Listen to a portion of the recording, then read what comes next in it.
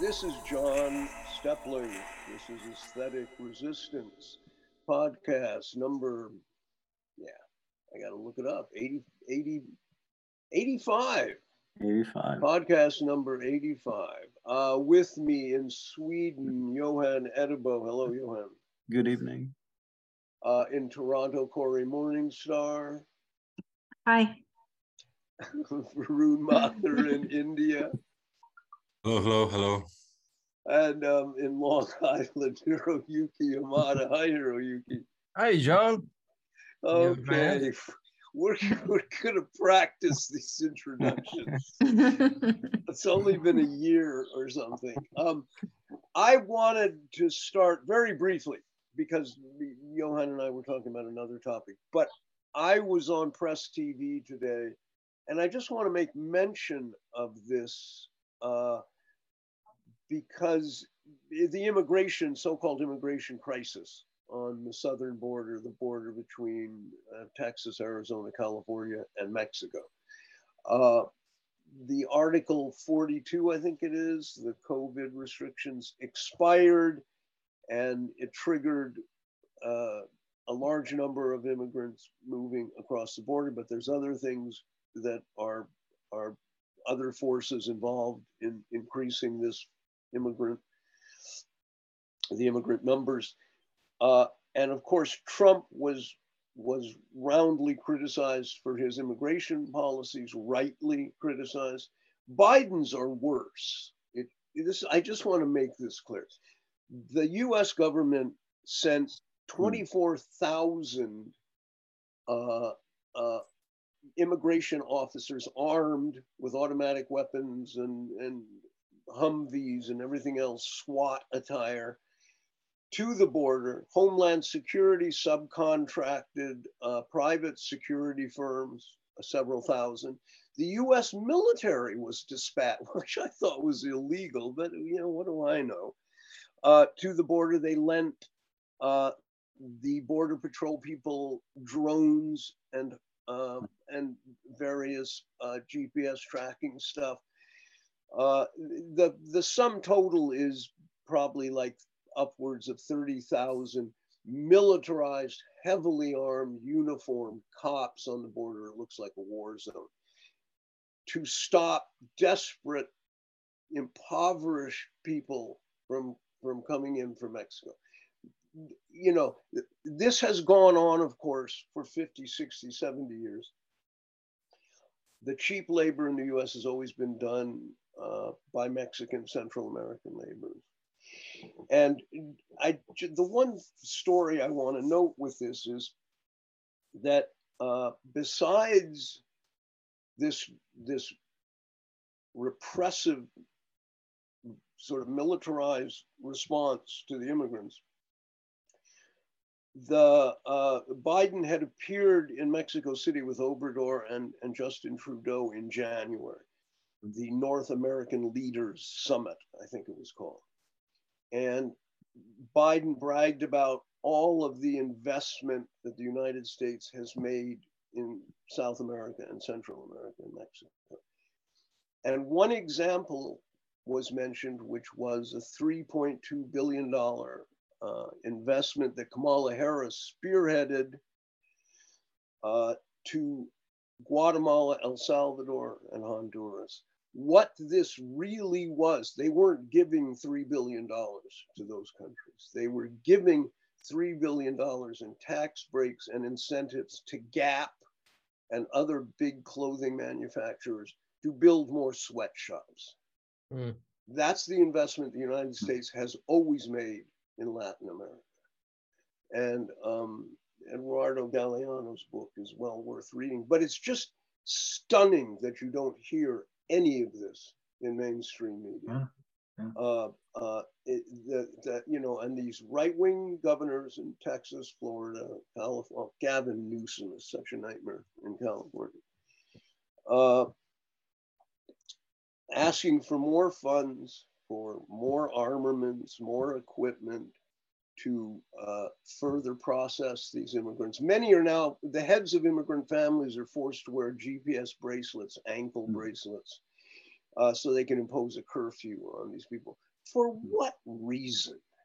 I mean, what possible reason could you have for it? It's just racist, sadistic, cruel, and an escalation from Trump's policies. So that was all. I just wanted to mention that. People can look into it on their own.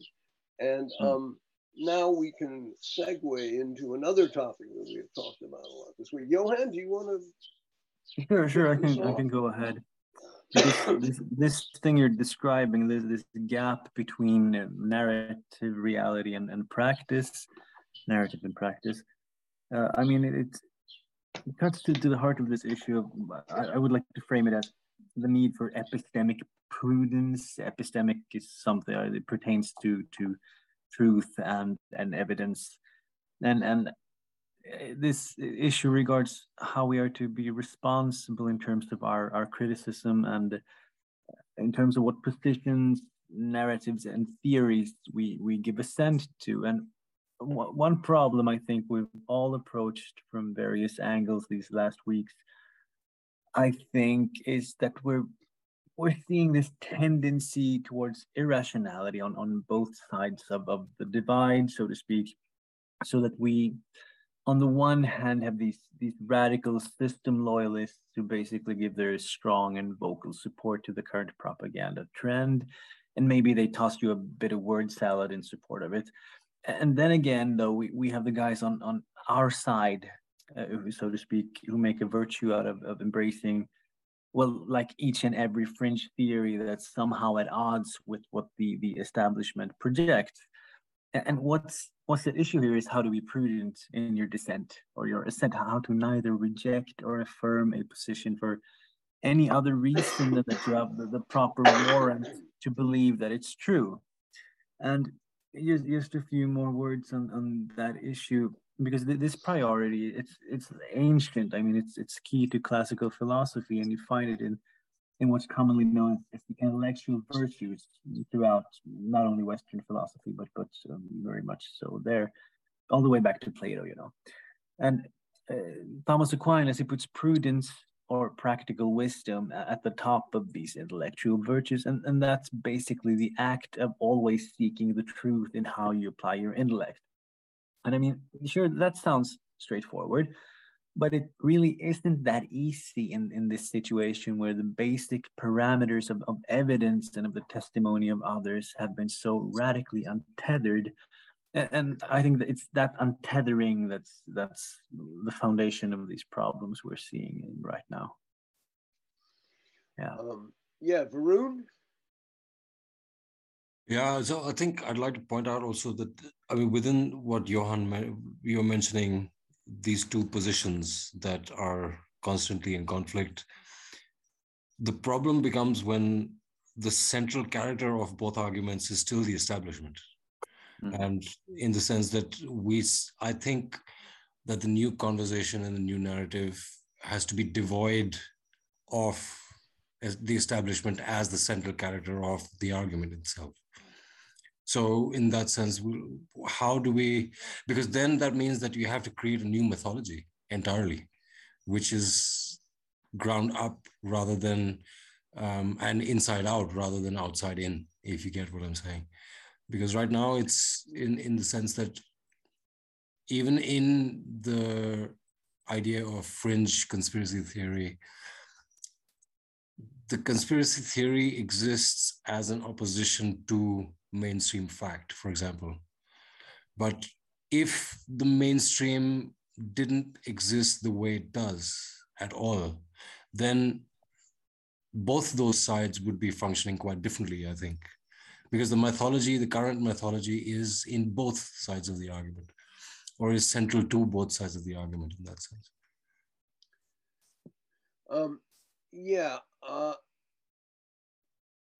God, there's so many ways to approach this topic is one of the problems, and it requires.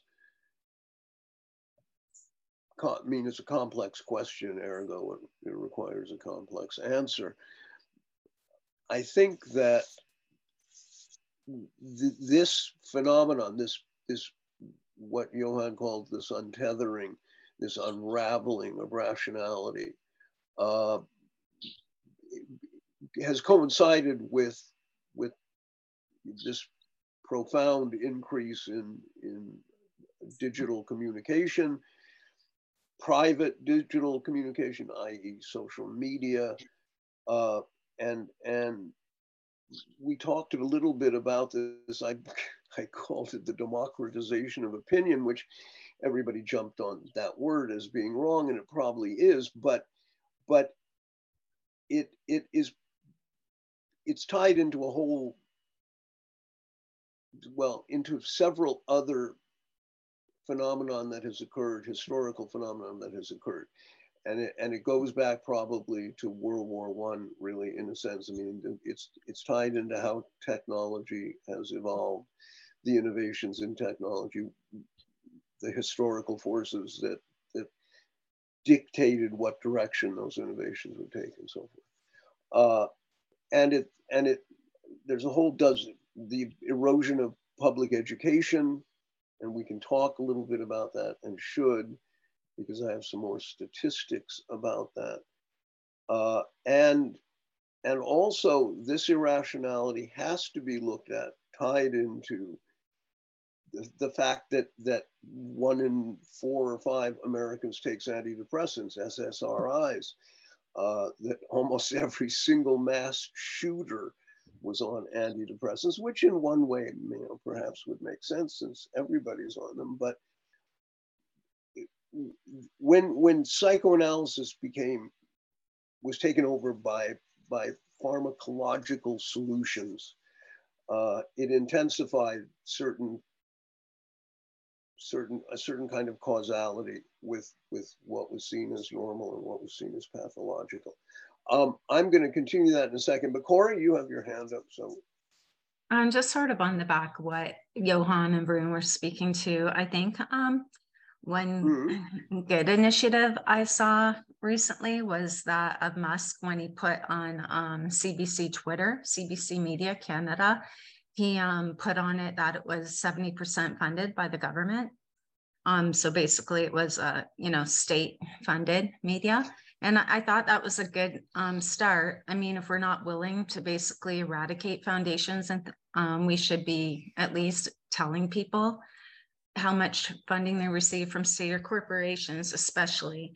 I mean, foundations, if you think about it, they set up some sort of thing in US Congress in, I think, 1952, and they looked at foundations basically as how powerful they were back then for shaping and molding society, their reach into education, which is, they've now basically reached into everything. And at that time, I think there was one Democrat, Reese, and then a Republican with the last name of Cox. I could have those two switched up, but regardless, there was one of each.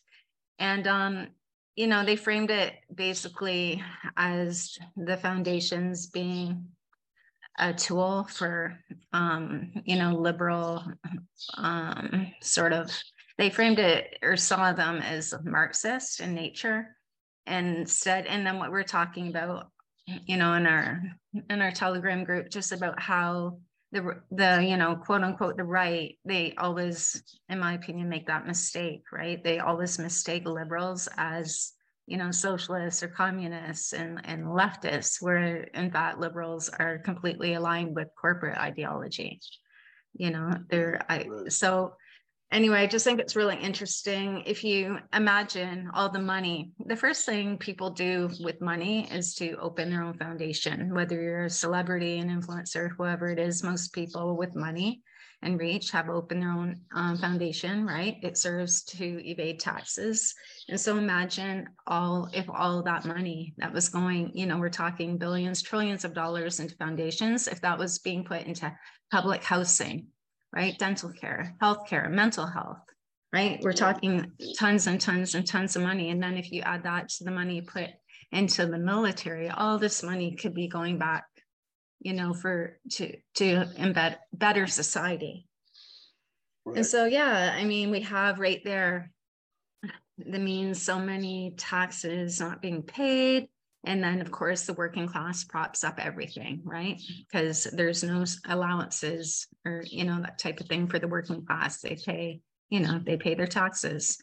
So anyway, I just wanted to bring that into the fold, how you could expand the social media by, even if you identified the amount of corporate funding. I mean, if you had the amount of corporate funding going to World Wildlife Fund, no one would ever take it seriously, right? Because every time you looked at it, you would see, oh God, yeah, forget it.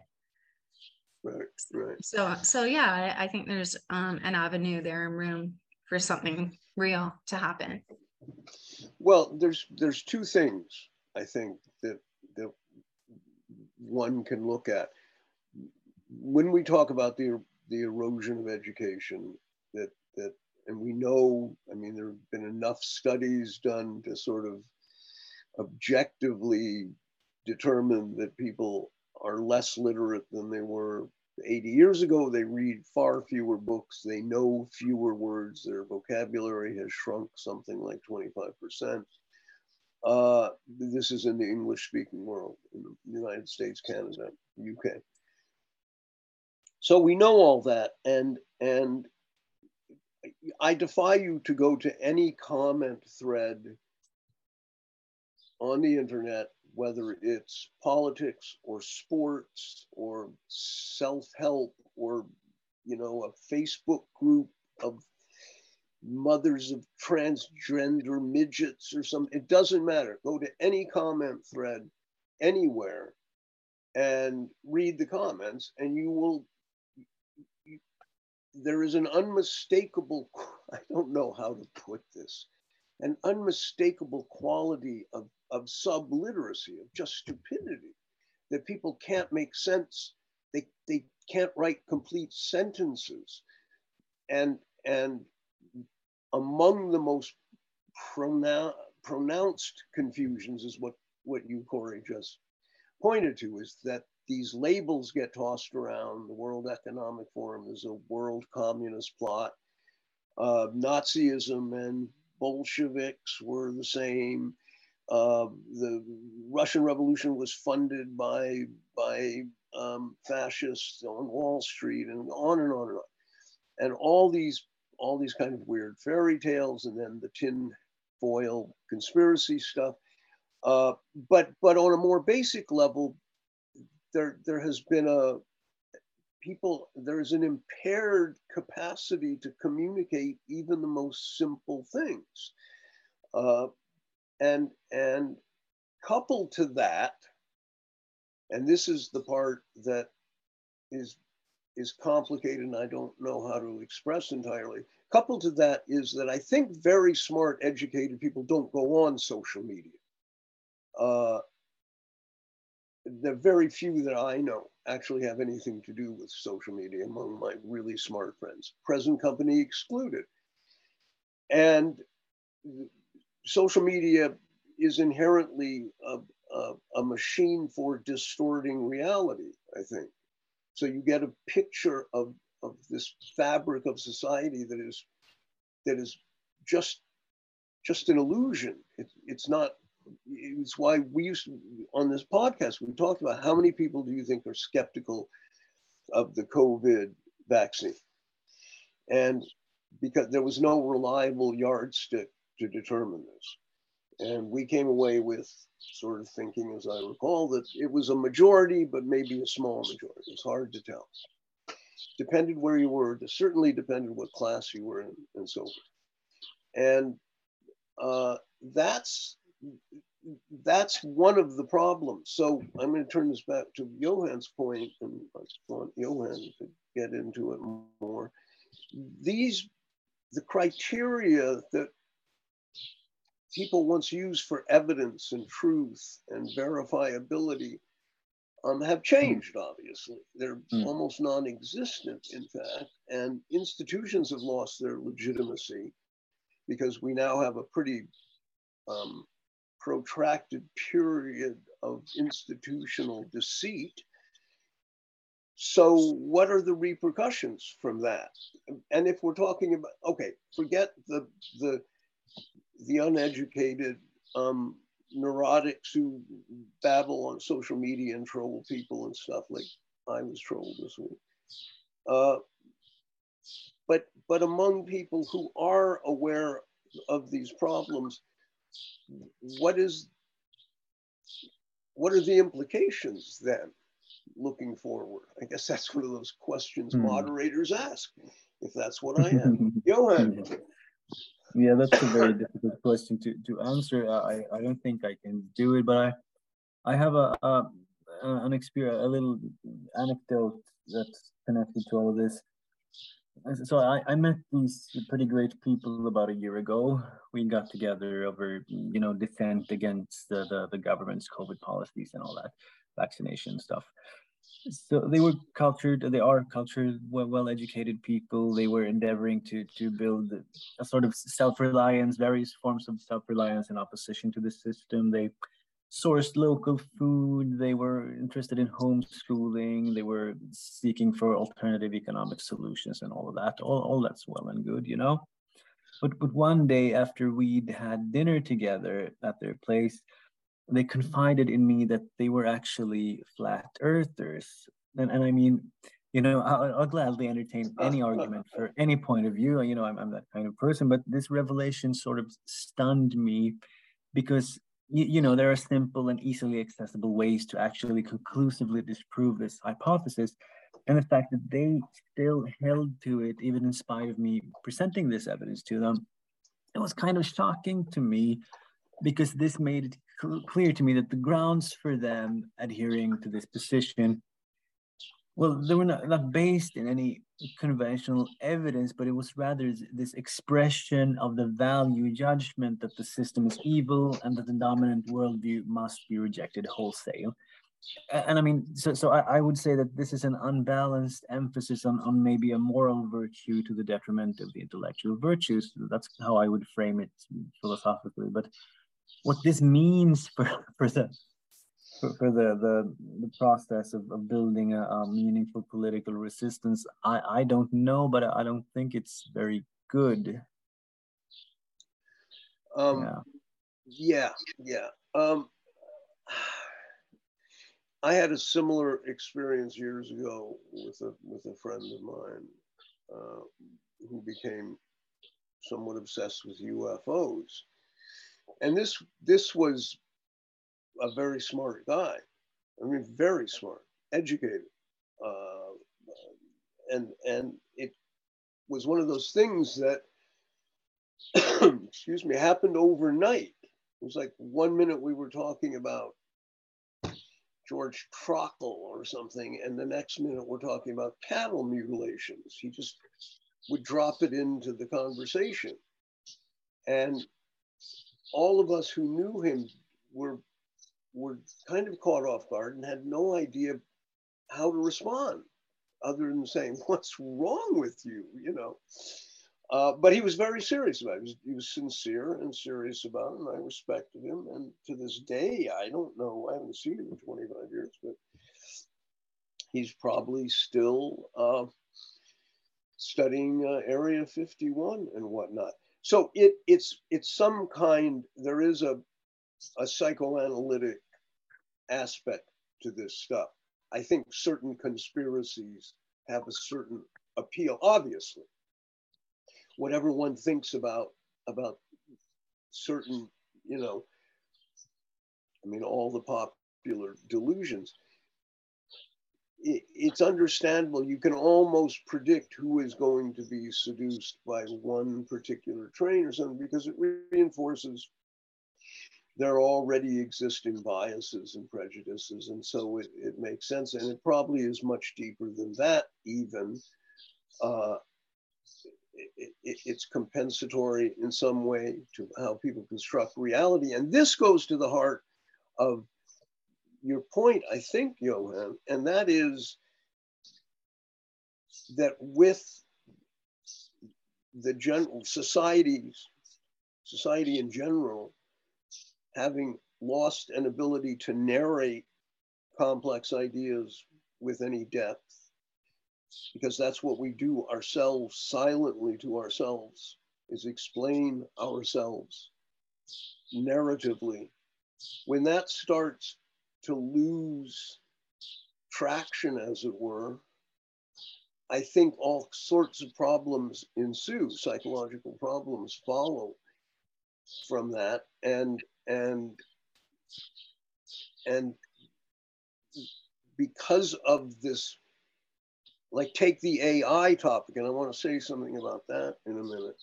I have to remind me, I want to say something about that. These stories that are sort of idiotic, if you sit back and look at them, nonetheless appeal to people because it fulfills, it's a wish fulfillment, ultimately, an unconscious pull towards something that, and that's my only explanation for some of it. But in terms of solving this problem, I don't have a solution. It's troubling because you can no longer, what the few signposts to legitimate, the appeals to authority, signposts are gone. You can't say, geez, but the World Health Organization said this and that. Well, that's not an endorsement for your argument. I'm sorry. It used to be, maybe. It's certainly not now. Hiroyuki and then Varun. Well, I just think that this is really a complicated issue, and definitely there is level of psychological problems that are being induced, but at the same time, this is also very much structural. It's we have social institutions delegitimized by capitalist imperatives. We do not have access to what's right and what's wrong because those things are skewed and distorted, and by the time they reach to us, they are no longer facts. And if we keep getting it over and over from different directions, we don't know where we are. We don't know how we are. We don't know what we are. Because we don't really stand on the same ground anymore because the social institutions do not function for the people. They are dominated by the capital, and they are serving the capital, and they are doing what they do. And so, in a sense, I mean, this is really, it makes sense, unfortunately. And when we look at it directly and confront it, we must realize that this is really, really a scary situation because we lead lives in our communities. We have relatives in other places, but we don't really see things directly, because we don't know when things happen in another town. We didn't see it. Something happens in other countries.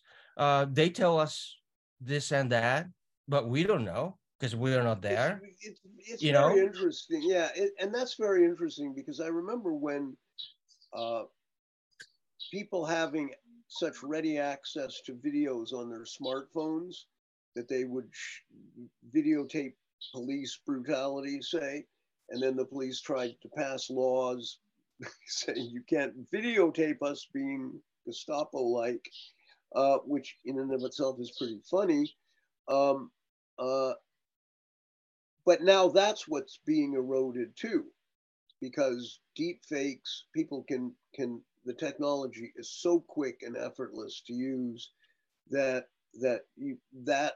not even that has any lasting importance anymore. It's now a culture of extreme doubt or something, and that's unsettling. Varun? Yeah, that's exactly it. I was just gonna say, I think, don't you guys think that this is like symptomatic of the extreme mistrust because of the corruption of the establishment and how it functions? And in the sense, I think education also fits into this because you're forced to compete with your peers without even the knowledge of trying to compete with them, especially in younger ages. And as you grow older, that kind of it becomes a fractal for competitive economics, right? And you're living in this world which is continuously at conflict with itself. So to create mistrust by the establishment in the community is very easy. They can sow any seed they want and pull the community in various directions, and it will never be able to construct a solid story for itself. It can't construct a mythology for itself, and that works in favor for the establishment to keep the power structure intact, I think. Yeah, I wanted to. I mean, I agree with all this, and I'm processing it as I'm kind of vamping here. But I wanted to mention something, just a thought that passed through my my brain this afternoon, because I had just been reading. I was in the living room of my house here before I came up to this sort of shed that I write in, and I was reading an article on AI, and it was another sort of puff piece overselling the importance of AI, that runaway AI could pose a threat to mankind, and on and on.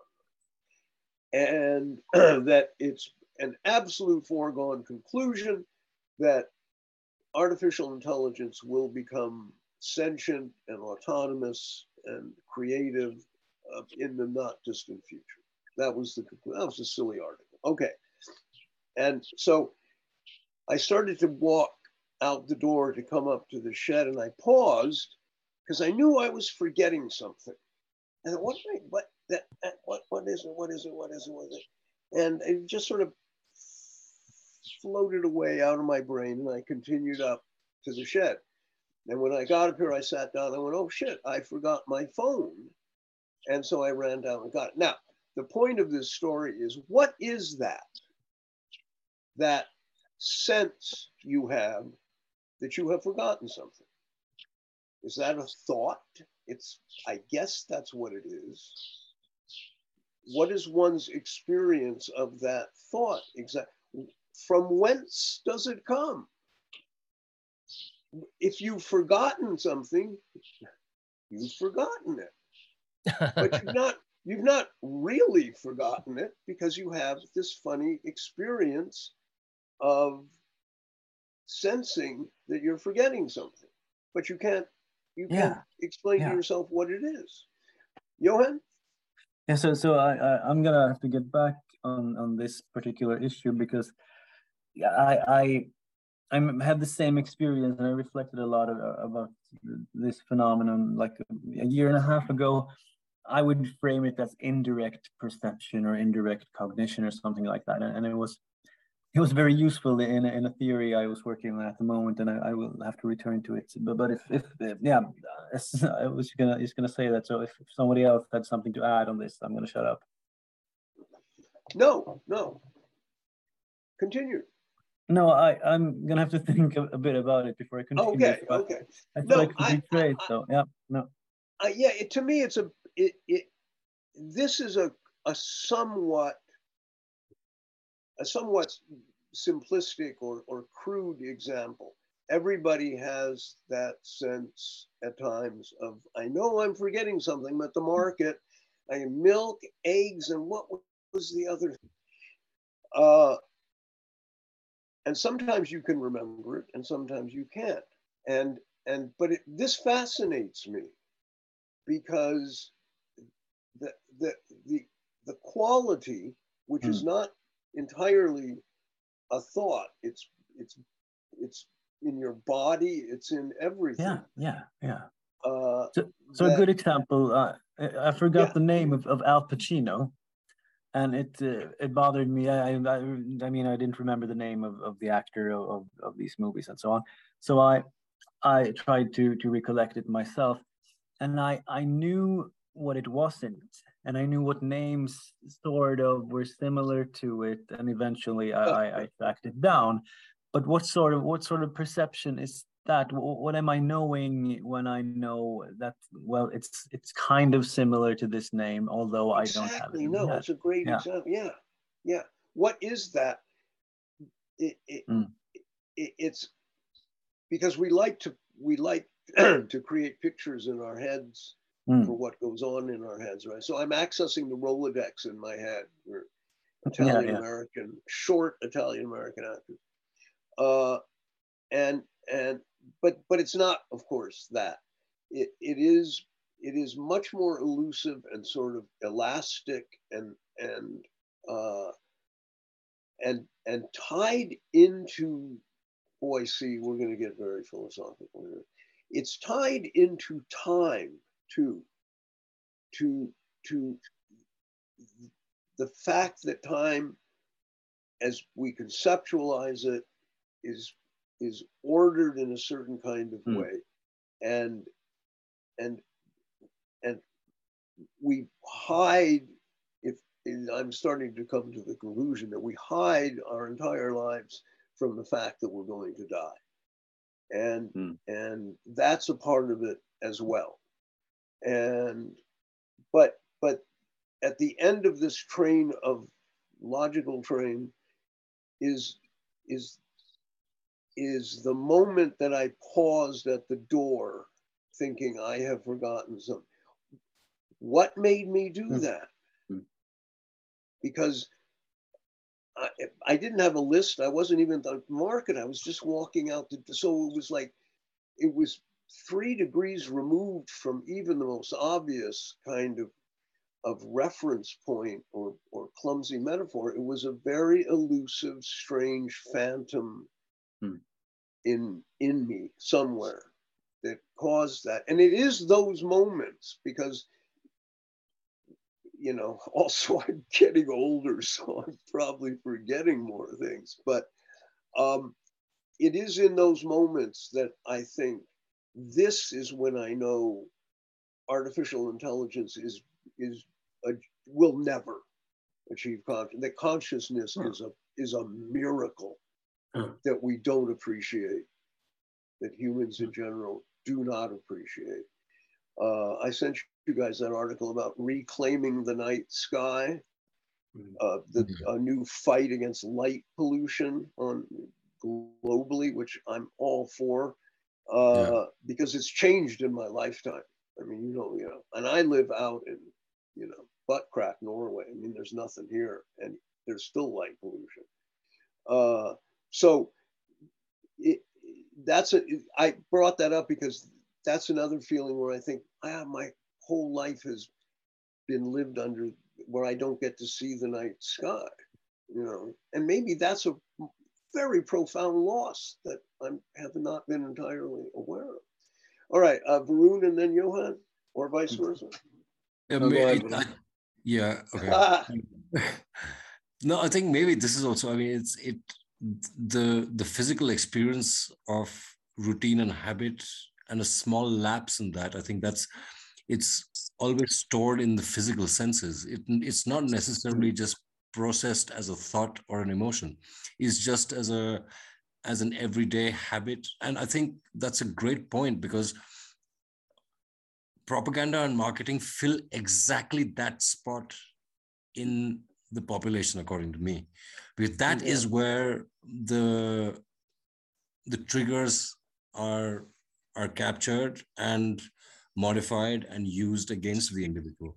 I think that's exactly the space which you're mentioning, is that, but the more aware you become of it, the larger, I think, the larger that your awareness grows, and the more alert that you start becoming, then things start shifting a little bit. But I'm going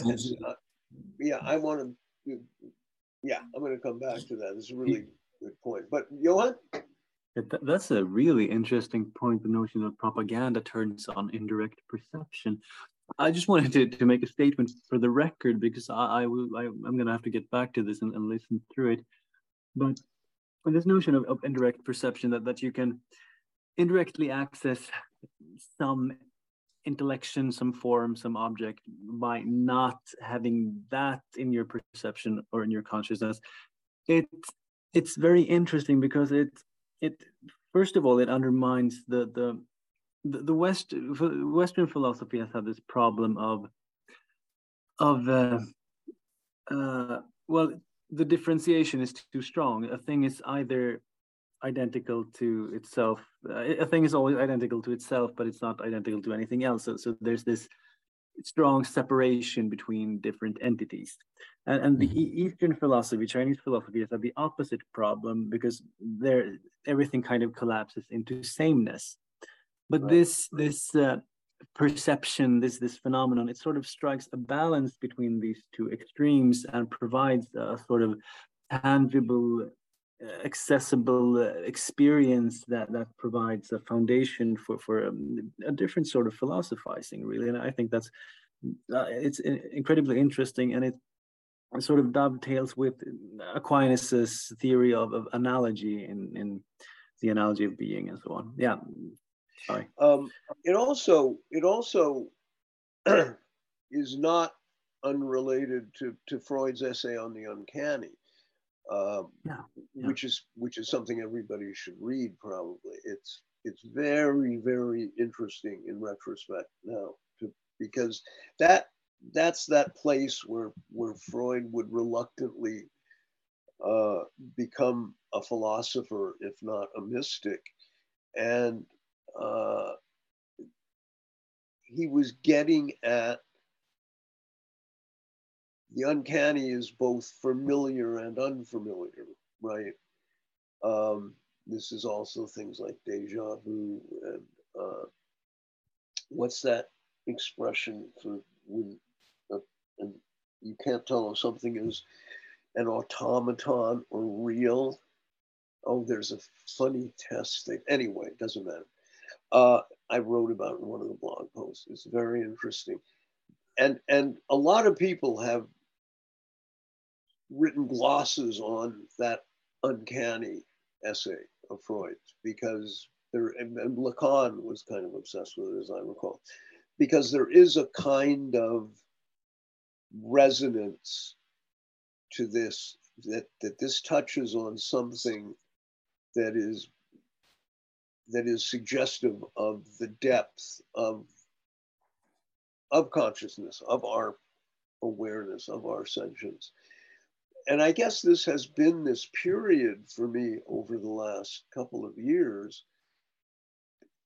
You know, I'm always rambling on about the earth is vast, but consciousness is vast. People, this suffocating sense of triviality in contemporary society, the endless daily stream of distractions, meaningless, stupid, solipsistic nonsense that people get hugely invested in.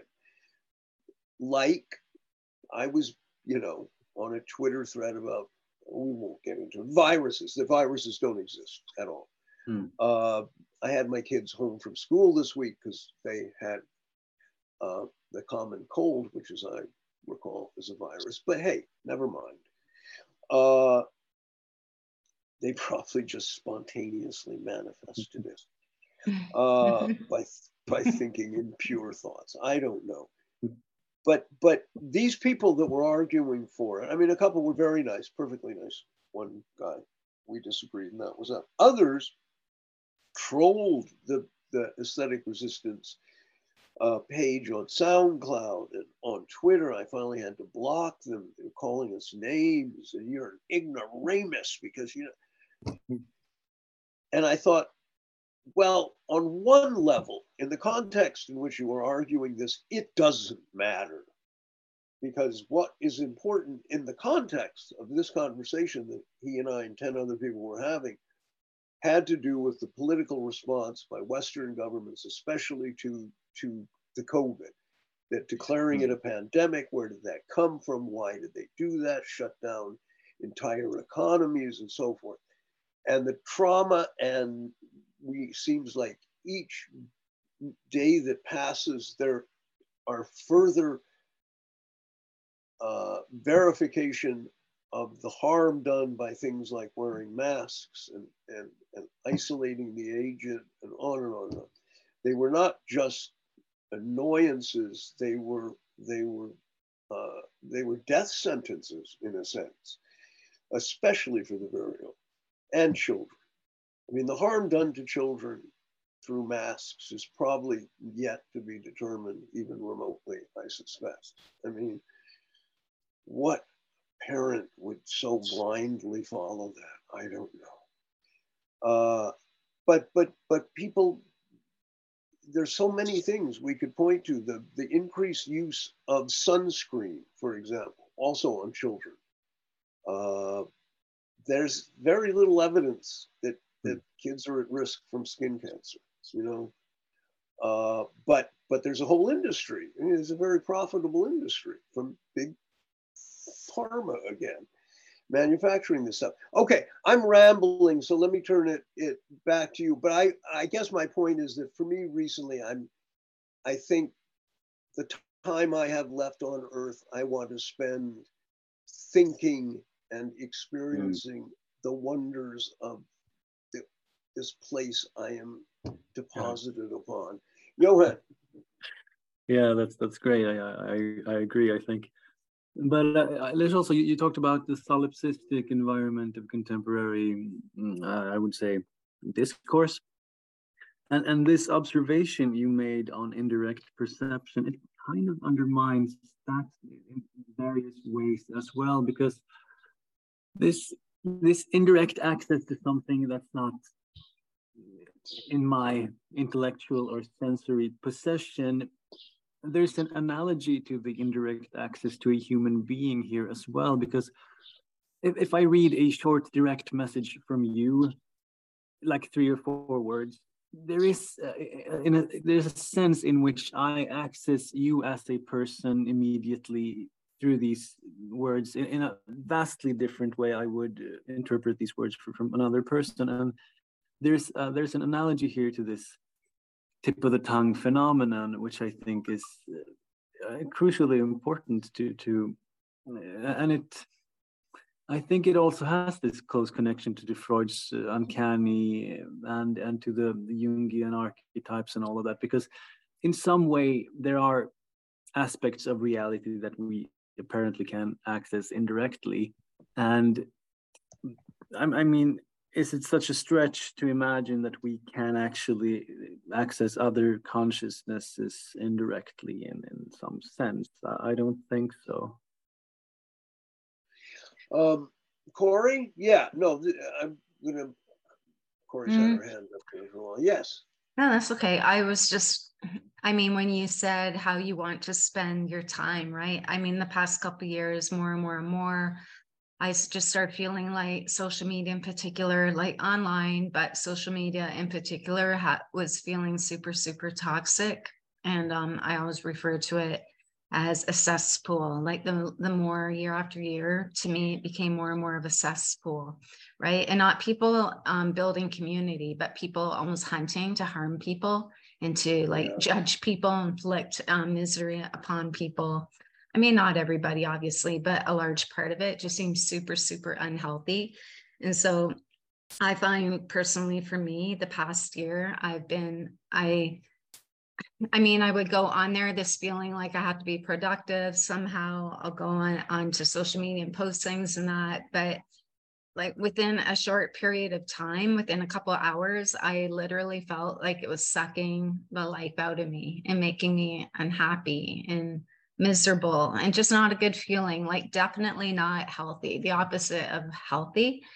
And, you know, so then I'm trying just to keep it to writing and keep my, you know, being on there really minimal and just about spending time this year in my garden. I shared with all you guys the owl that was in my garden this year, and just talking right now, there's blue jays and cardinals, you know, tons of birds and that. And to me, that is probably one of the best things I've spent time on in my lifetime is, you know, basically creating like this massive parkland type urban corridor, you know, that actually sustains life and gives joy and happiness to people that encounter it. And I just want to offer to our people that are on here, Hiroyuki, I sent him some pawpaw seeds a few years ago, maybe now. And I know they're growing in his gardens. And I want to offer, if anybody wants any, I have about 20 right now in my freezer that I'm about to grow. And if anybody wants, I will happily send them pawpaw seeds. And, you know, the more we hear about climate, today, when I was out, I mean, you just see loads and loads of trucks and leaf blowers and lawnmowers and so much energy, so much energy going into maintaining the colonization of soil, which is grass, which does nothing. And, you know, the water, the fertilizer, poisoning our soil, which poisons, you know, all life, including us. And all these ridiculous things. We were talking about the grids, how in Texas and Europe, they're asking people to voluntarily not use energy because the grids are already already maxed out. And, you know, this isn't before we have EVs all plugged in. We're going in a crazy direction, right? Absolutely crazy direction. When we should be planting. Yeah, I mean, you can plant trees and not need air conditioners. You can completely insulate buildings using plants and trees. We can naturalize all these spaces and get rid of leaf blowers and lawnmowers and all this other shit. And we're not doing it, you know, instead we're like typing furiously about all these other things while we ignore, you know, militarism. We ignore all these things that we see happening right in front of our faces every single day. No one is talking about them. No one's interested in them. And we're basically like just led by a leash, you know, to here's what you're going to care about. Here's what you're going to think about. Here's what you're going to talk about. Anyway, that's my ramble.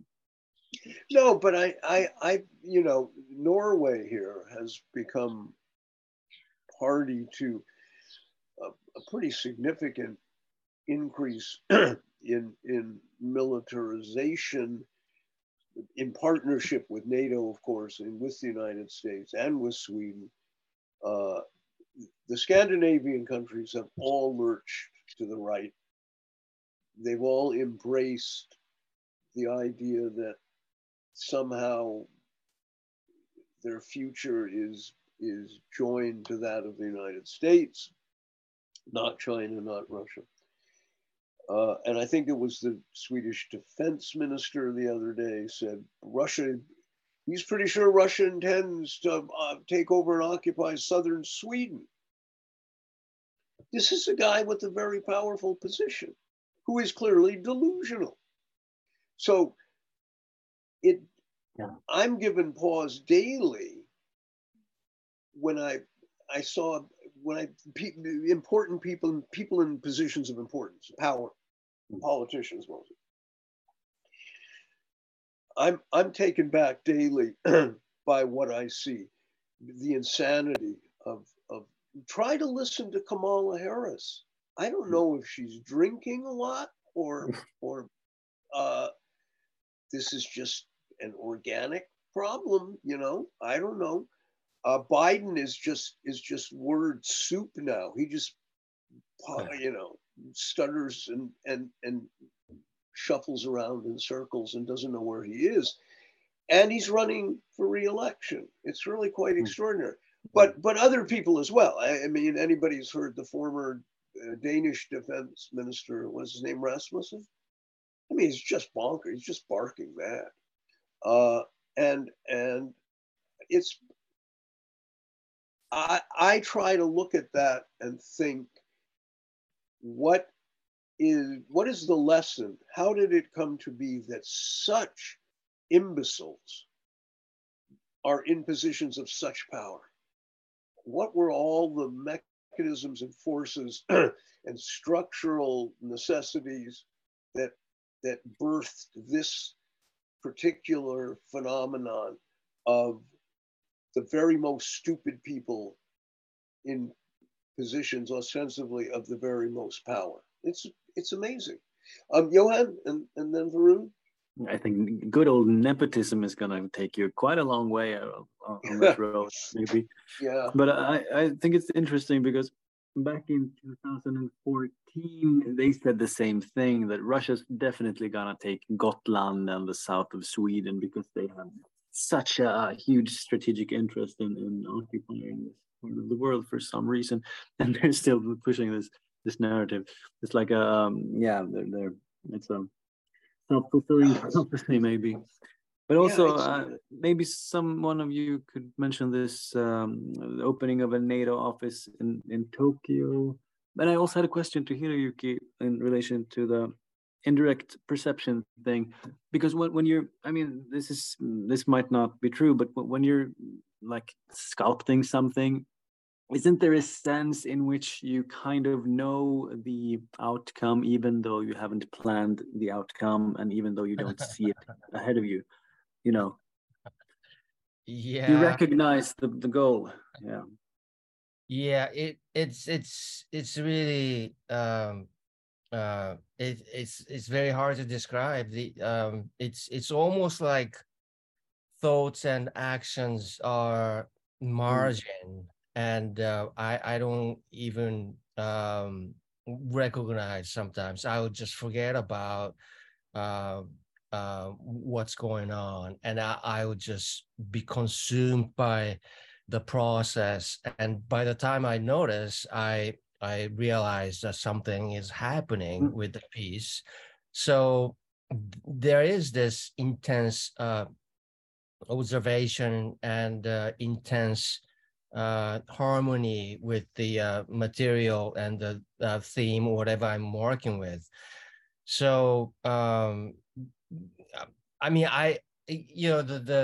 um, the long story short, I just don't know, but some strange things happen in the making process. And I'm sure when we are involved with reality and we put our actions into the situation, similar things happen. And the way we recognize things is very different when it's effective, when it's not, when it's manipulated, or maybe when it's enforced by our own will without the recognition of the environment. So it's really um, uh, it's a very strange thing. I don't really know how to describe, but there is there's something happening. You know what I mean? I don't know. I mean, you make music too, you know. You you get what I'm talking about? I'm Yeah, going yeah, to I think so, yeah. I'm going to say one quick thing here, apropos of it, because, and I don't want to interrupt you, Johan, but um,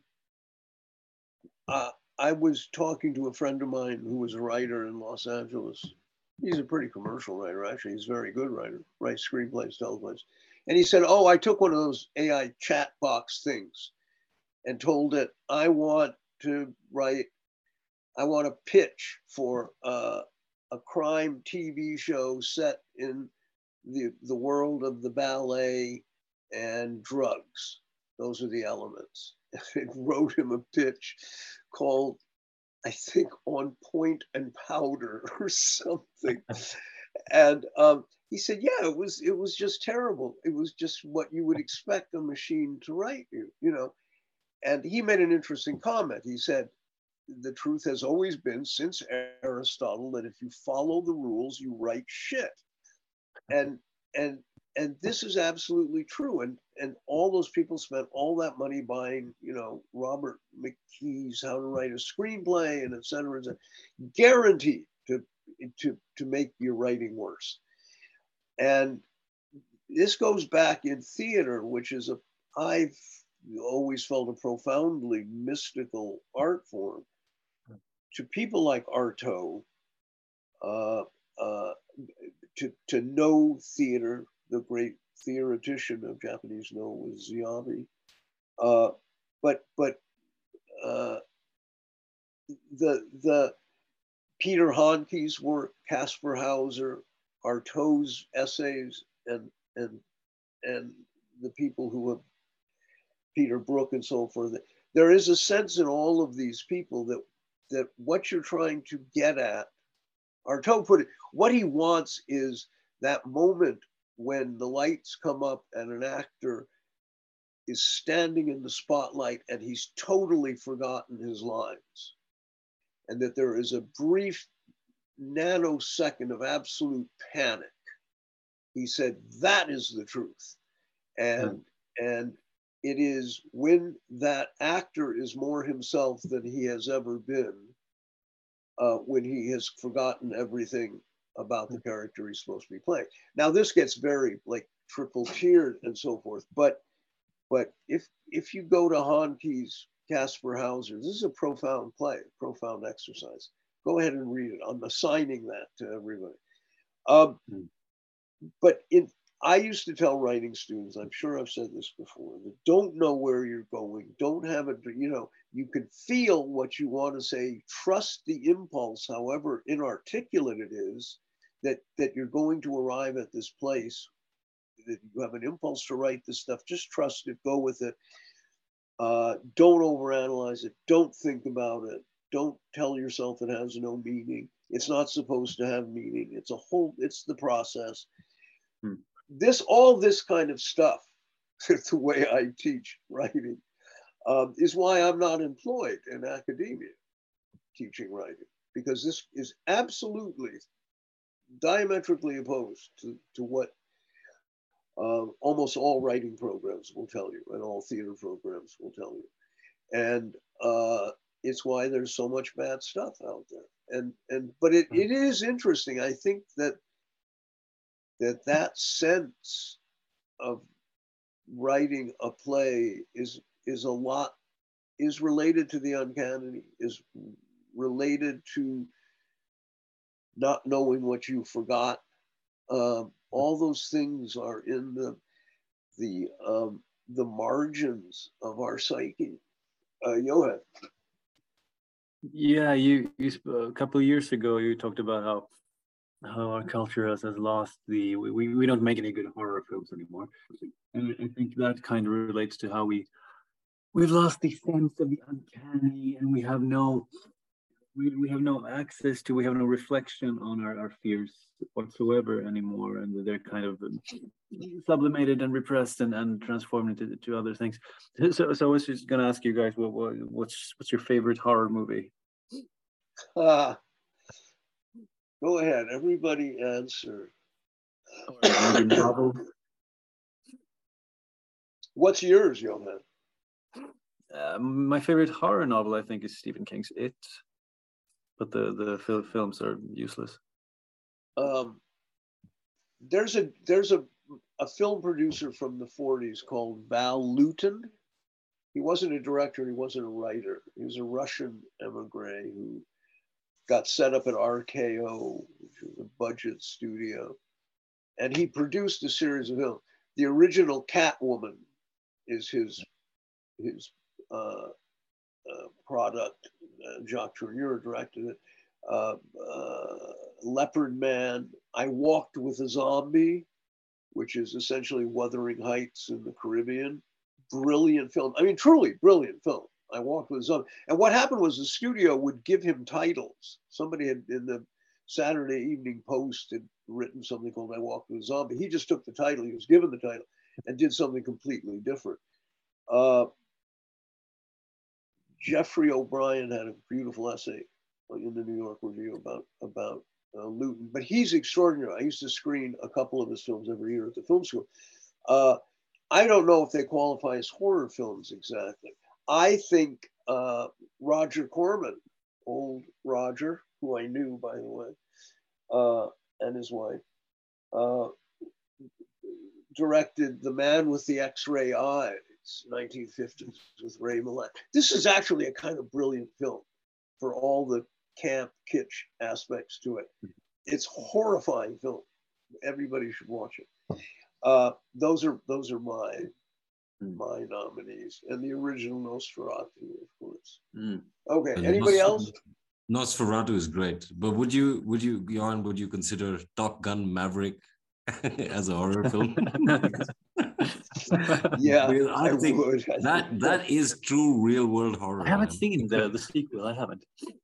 I should. Oh God, it's just execrable. With everything that is horrifying, actually, like just the spectacle, the narrative, the idea, like the glorification of war and the individual soldier that is going to save the world, all of that is just that, like, that kind of stuff really freaks me out, honestly. Yeah. How much Well, I'm and not this as is, scared. I'm not yeah. as scared watching Omen or, you know, any of this stuff than I am watching that stuff, because that is real world implication, like directly, immediately. I posted a thing on Facebook because I had started to watch Citadel TV series. Oh yeah. I think produced by Amazon, I forget, with that Indian tart and Yeah. some Priyanka famous Chopra. Yeah, yeah. She's Yeah. 40, interestingly. She's Yeah. playing much younger all the time. Anyway, she's just jaw-droppingly bad. But anyway, this is among the worst scripts ever. And this is the most expensive TV show ever made, allegedly. It's certainly one of the most expensive. And the mind reels, because you think, if all this money, nobody noticed how truly dreadful this teleplay was. So I posted a thing on Facebook saying, you know, this is unwatchable, but essentially the story is The Man from U.N.C.L.E., you know, updated. It's The Man from U.N.C.L.E. And Man from U.N.C.L.E. premiered in 1964. So Hollywood is cannibalizing stuff all the way back to 1964. That is the creative bankruptcy at work right now. And it just makes no sense. Oh my God, it's bad. Anyway, Johan. No, I had nothing to say. Oh, I'm sorry. Your name popped up on the screen here. But not your hand. I see. Okay. You probably coughed. I probably did. Yeah. I don't know. I will, just a couple other notes here. One, that we should just mention the situation in the Netherlands with farmers, and that Croatian MP, or whatever he is, gave another speech today about the shutting downs of farms, Dutch farms. And he said outright, it seems the World Economic Forum wants people to live on insects and 3D printed meat. And he said, we have to stop the destruction of farms in Europe. And he's right, of course. But it's kind of amazing when you look at the state of the green movement, the environmental movement, the climate movement has reached a point where it makes sense to them to shut down farms. Johan.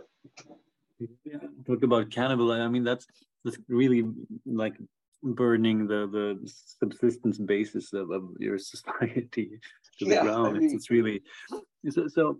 I thought about what you said earlier. You spoke about Hollywood cannibalizing itself, and you made this observation on the loss of the ability to narrate complex ideas. We've talked about this a lot, of course, and how this will have disastrous results cognitively and then psychologically. But I think this observation is crucial also in relation to what we spoke of earlier, because, you know, I would normally emphasize the value of defending not only implausible hypotheses, but even patently untrue or disproven theories. I'm a follower of Feyerabend and probably Wittgenstein here, that there's always some truth we can glean from the defense of any position, no matter how fringe, and that those truths might not be accessible through other means. But I don't think that this is necessarily possible in each and every situation. And I'm not sure that this is possible in the context you're claiming we're now finding ourselves in a situation where we've lost the ability to narrate and comprehend complex ideas, because then you can no longer really have the nuanced discernment between the false theory and how it counterintuitively brings us closer to truth, and the statement that the nonsensical theory is actually true. I think this is crucial for the lack of rational and critical thinking in the discourse at this moment. Well, I saw Zelensky made a speech the other day. He said, "We will defeat Russia just like we defeated Nazism." Yeah. I mean, this is just like Alice through the looking glass, right? People can say anything, and it will be applauded to some degree. And I wrote about this in my recent blog post. It seems that this society, much of the people in this society, the sort of educated bourgeoisie, have developed a capacity to tolerate cognitive dissonance and either kind of ignore it or neutralize it, or I don't know what. But it doesn't cause them to stop in their tracks and go like with a brain short or something. They don't. It just gets internalized in some way. Like that's the way it is. A is B and B is G. It doesn't matter, you know. And I so much of this can be laid at the feet of propaganda, the endless assault of propaganda that goes on, you know, 24/7. And again, not to reference myself, but in the blog post I said, I quoted the Marx quote that, gosh, maybe I'll even read it. It's so famous. Hold on.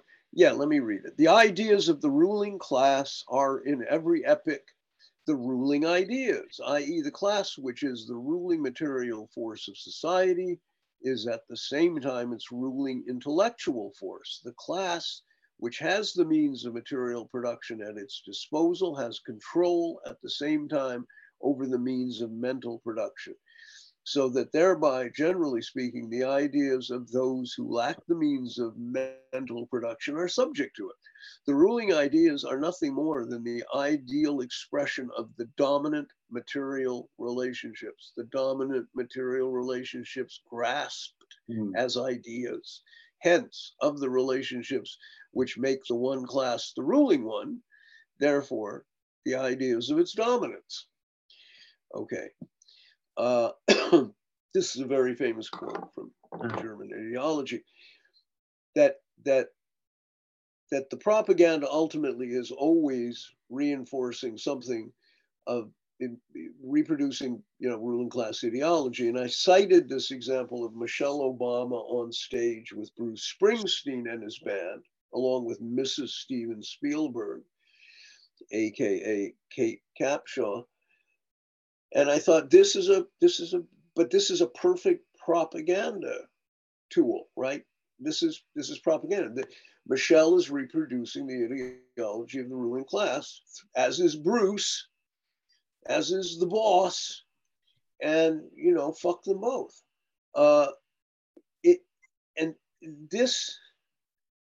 This is now, this kind of propaganda is deployed constantly.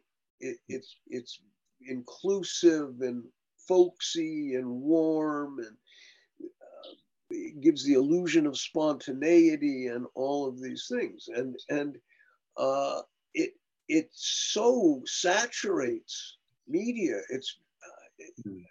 There's no room for anything else. There's no air left. Johan. So in relation to that Marx quote, you can pose the interesting question of what happens to the genuine agency of the ruling class in a situation of the AI echo chamber, because that's basically the self-reproducing spectacle, you know. Right. Doesn't that, in some sense, you know, disrupt the agency, the actual agency of the ruling class? Fine. Yeah, I think this is a great question. I think I've thought about it in different terms before, but yeah. Well, I think we've reached a point over the last, say, 30 years, maybe even less than that, in which the people who create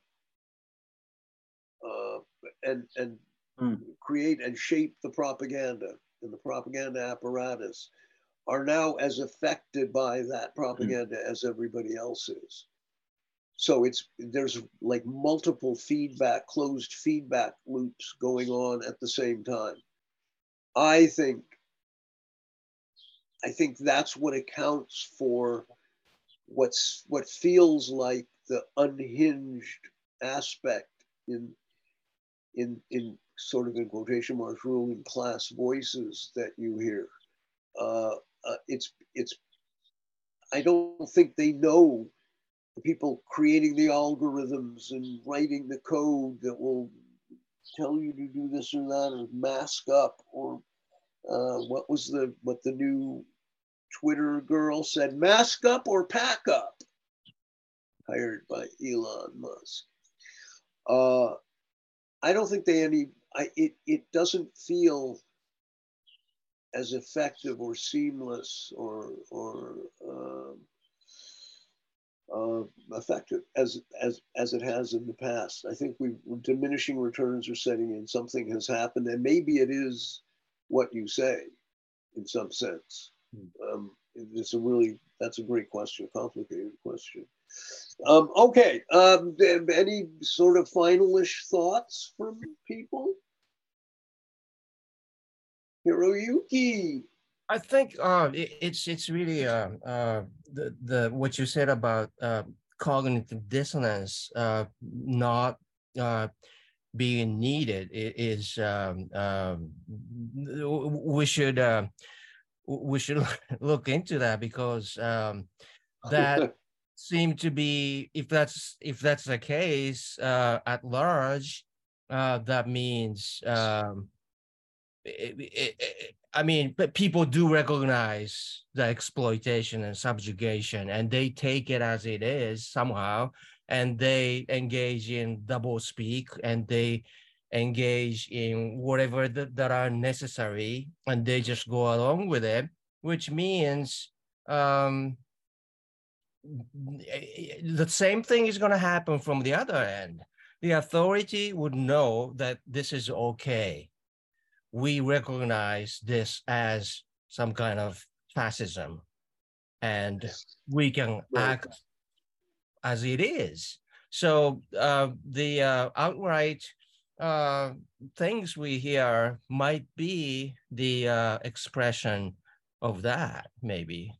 Yeah, no, it's very interesting. I don't know. It's very hard, I think, if you're young today, I think it's just very hard in general. And if you're old, it's very hard in a set of different ways. Because the future does not look great, you know.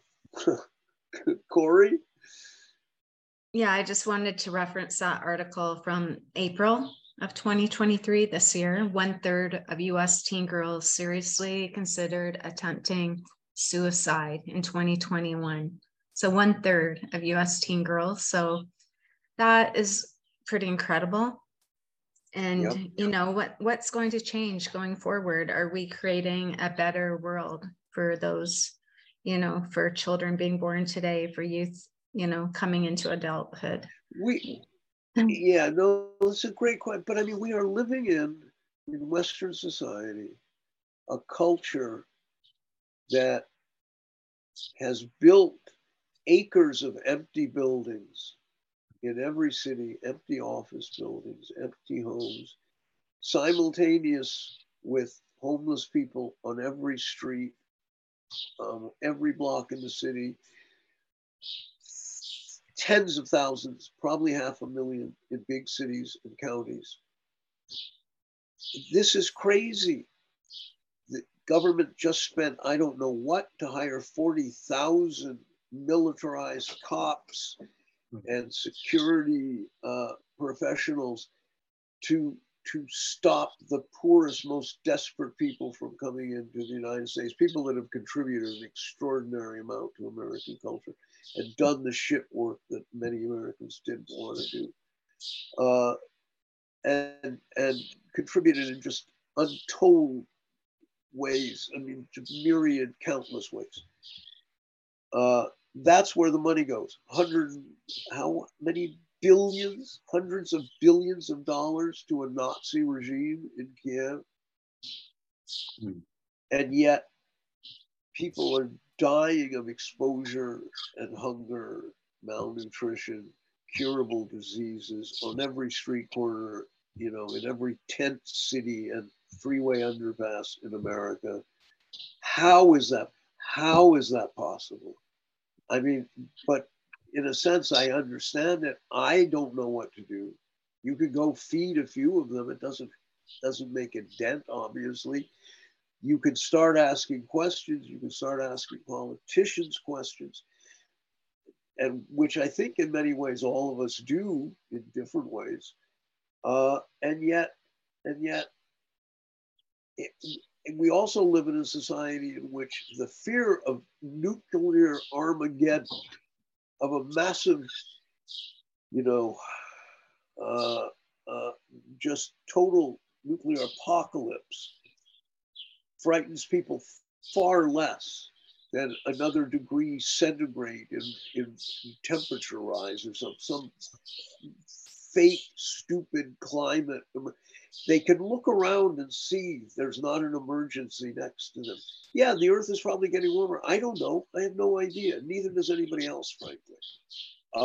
What I do know is that people are starving on the street corner, are sick and suffering from mental illness, all things they could be helped with and they could be cared for and they could be sheltered and housed in all of these millionaires' corporate buildings.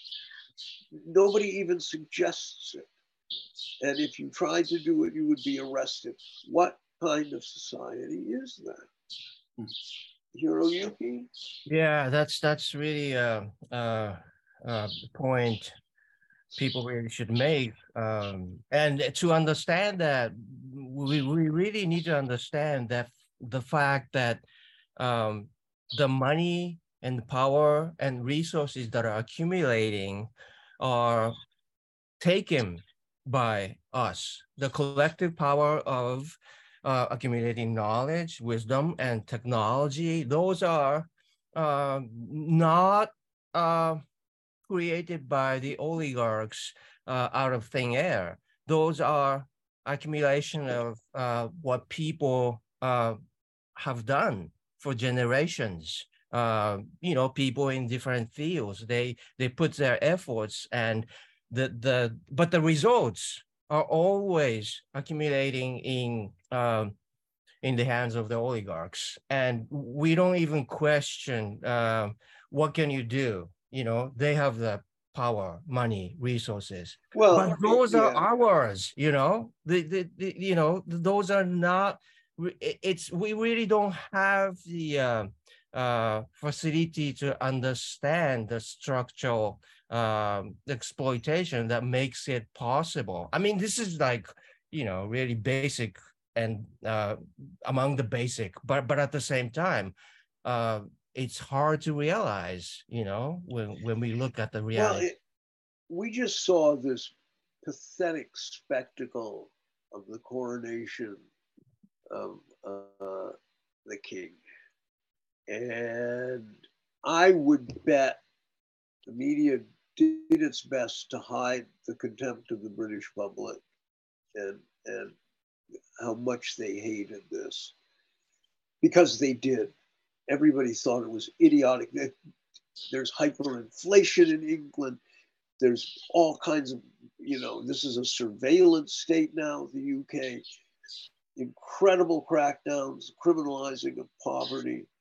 And so here you have this tone deaf fucking clown and his, you know, ugly girlfriend waltzing around billions of dollars worth of jewelry and gems. And, so my point being that I think a lot of people, the majority of people, saw that with contempt, but they're not. Those voices are not visible. What you get are the corporate voices of fawning approval, and that's the tension now that is reaching some kind of critical mass. I think so. A singularity of propaganda and reality and mental distress was all percolating up to something. That's my sense. Yeah, I mean, it's frustrating though, because I mean, we really need to understand how this is happening and why, and otherwise the momentum of the critical math is always used to perpetuate, you know, the capitalist hegemony. Well, And it's going to go towards fascism. right, Yeah. right. That's Because going to be the first. That's going to be the first turn on the yeah, first off ramp, exit on the yeah, that's the only Okay, way. final thoughts from everybody. I don't. But go on, Hiro. I'm sorry. I'm interrupting you. Well, no. I was just gonna say that, you know, the situation is that the rest of the world, China namely, is relying on state capitalism, and this is a really productive, effective system which works to get things done. I mean, this is just a fact. Compared to the Wall Street type capitalism, which is very good in accumulating wealth and perpetuating the hierarchy. So in order for the West to beat what's going on, the only way is fascism, you know? Yeah. So, yeah, and then and that's that's why. yeah. That's why we're seeing this. Yeah, and the fascism is what everywhere. those people are talking about with the World Economic Forum and those public-private partnership, which is fascism, you know? And they keep calling it communism.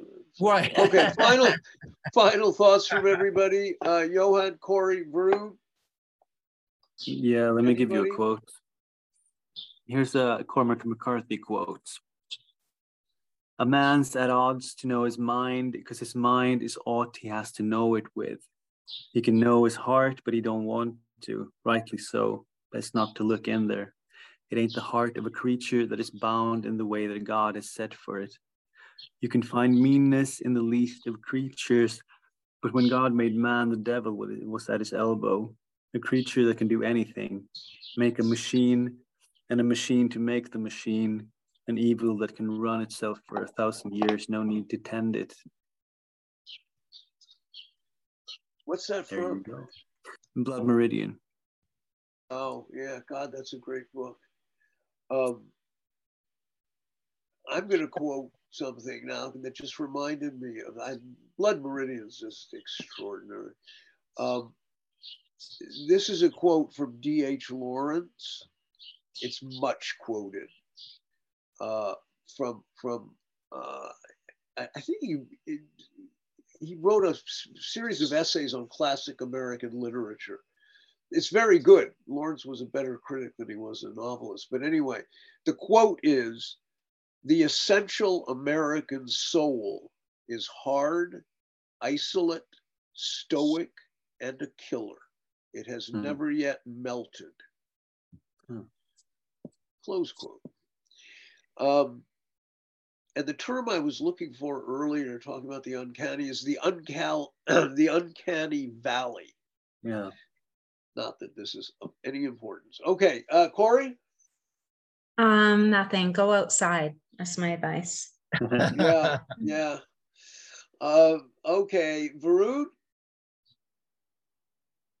I will just echo what Corey just said. Go outside. I've been out in the forest. The night sky. Yeah. Also, there's an interesting piece of info about that.